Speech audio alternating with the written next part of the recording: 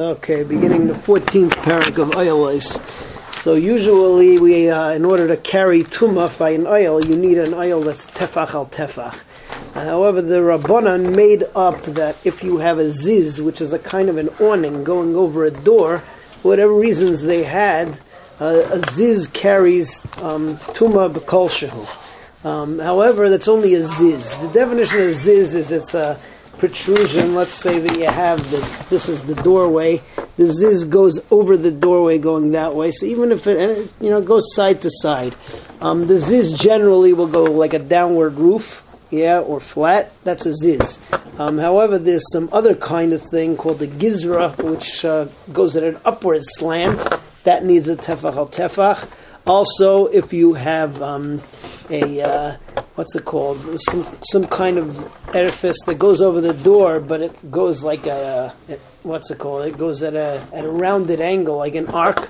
Or if it's for decorative purposes, either stones that are like, in some kind of a circle, or just stam, hewn stones, with with shapes on them. So all these need a tefach. It's only specifically for that ziz that they made this d'Rabbanan, that it carries the tumah even if it's less than a tefach. Okay, ha'isa,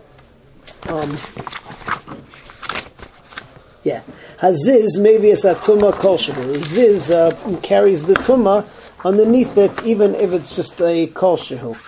Hagizra, but the gizra was the thing that was slightly up. The gavlis is the same thing as a ziz, except it goes like that, right? It's like a slight arc.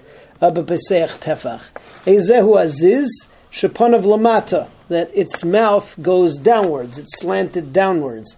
V'hagizra shepanei lamala. Gizra is it slanted upwards. B'kama amru haziz maybe es atuma kol shehu. How much? What's the shear? Even if it's just a kol shehu. Beziz shehu gavaya min pesach b'shloisha nirvachim. So, but not vachim. I'm sorry, but the ziz only has a din of a ziz if it's what's it called? If it's 3 brick lengths or brick widths, right? Brick heights. If you have the door and then a brick, right? So it's got to be within 3 of those. Shehem shnei masar tefach, which is within 12 tefach. Then it has a din of a ziz. But if it's more than that, so it's not a ziz anymore, just something sticking out of the wall. Yes, and mikan. But if it's more than that above the door, so then maybe it's a tumah pesach tefach.